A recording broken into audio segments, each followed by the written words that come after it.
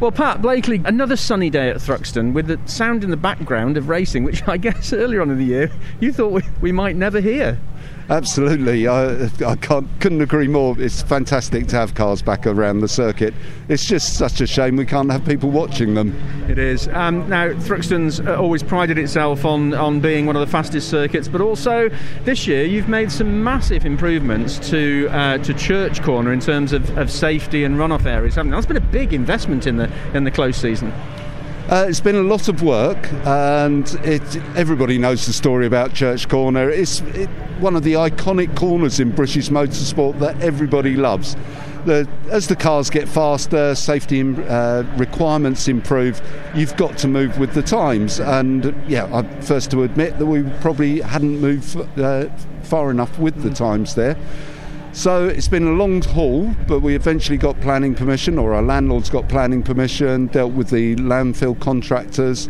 We've had a couple of winters where we've tried to do it piecemeal, and it just didn't work with bad weather.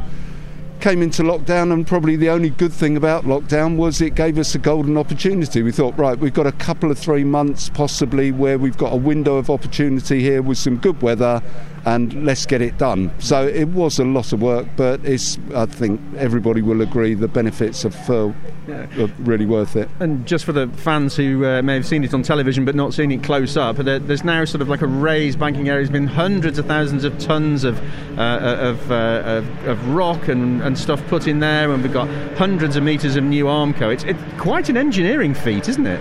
Oh, it was, yeah, very much so. So the area stretches all the way from the entrance to Church, so just through Village, right the way through Church, all the way up to Brooklands at post 17, halfway up Woodham Hill. So it's a huge area. The estimate was about 150 to 200,000 cubic metres of landfill, but that's all clean landfill. It's muck away from building sites, soil, rubble, etc., but then with topsoil on the top. It's interesting watching. We've just watched the first BTCC race this weekend, and Church Corner features heavily because a lot of the drivers are now seeing that and thinking, oh, I can take a little bit of extra speed into Church, and they've been hanging out there, haven't they? They have. There's been genuinely a marked difference in what they're doing this year compared to last year, and I have to say last year the track hadn't changed at all, no issue with track limits there, and so but this year sort of everybody's taking a little bit more. It doesn't help that we've just come off the back of a very dry spell, so there's probably as much grip on the grass and dirt as there is on the tarmac. It's been an interesting and challenging period for all motor racing and all circuits, and not least of all here at Thruxton. How has that made it difficult to keep the momentum within the team here? Has it been a big challenge, or has everybody just been so keen to stay focused and get back to racing? It obviously, end of March, it all went incredibly flat, so all the staff were furloughed, and so there were no staff on site at all. There was just 3 of us on site, so Claire from our accounts department at the BARC, and myself and 1 other person on site. Everybody else was furloughed, so it was really difficult to keep on top of it, because eventually we were going to get going again, but we had to have a venue that was usable when we got back. And sadly, things like the grass doesn't stop growing just because people are furloughed. So I spent a reasonable amount of time on a lawnmower, a tractor and everything, just trying to keep on top of stuff, so when the staff did come back. But we're an incredibly small team here anyway, but the team is so loyal, dedicated.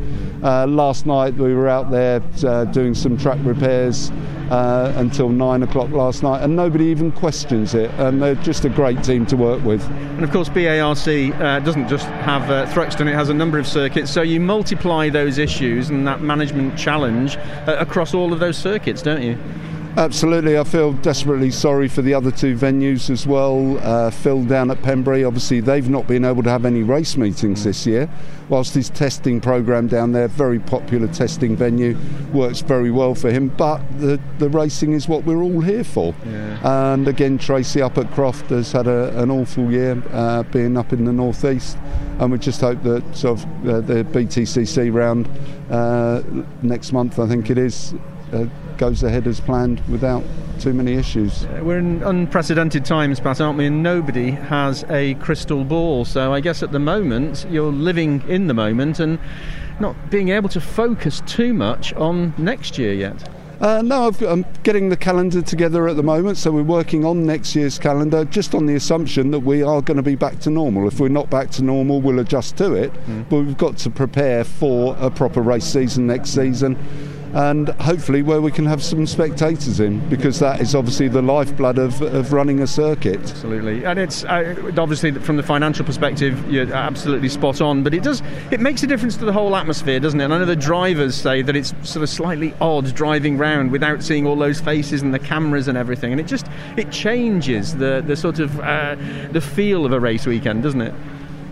Yes, it does. It's just, as I said before, it's just so sad that we can't have spectators here, because that's what makes the place buzz. The racing is fantastic, and if you watch it on TV, the racing is pretty much the same on TV as it is when there's a crowd there. You don't really notice because you're focused on the racing.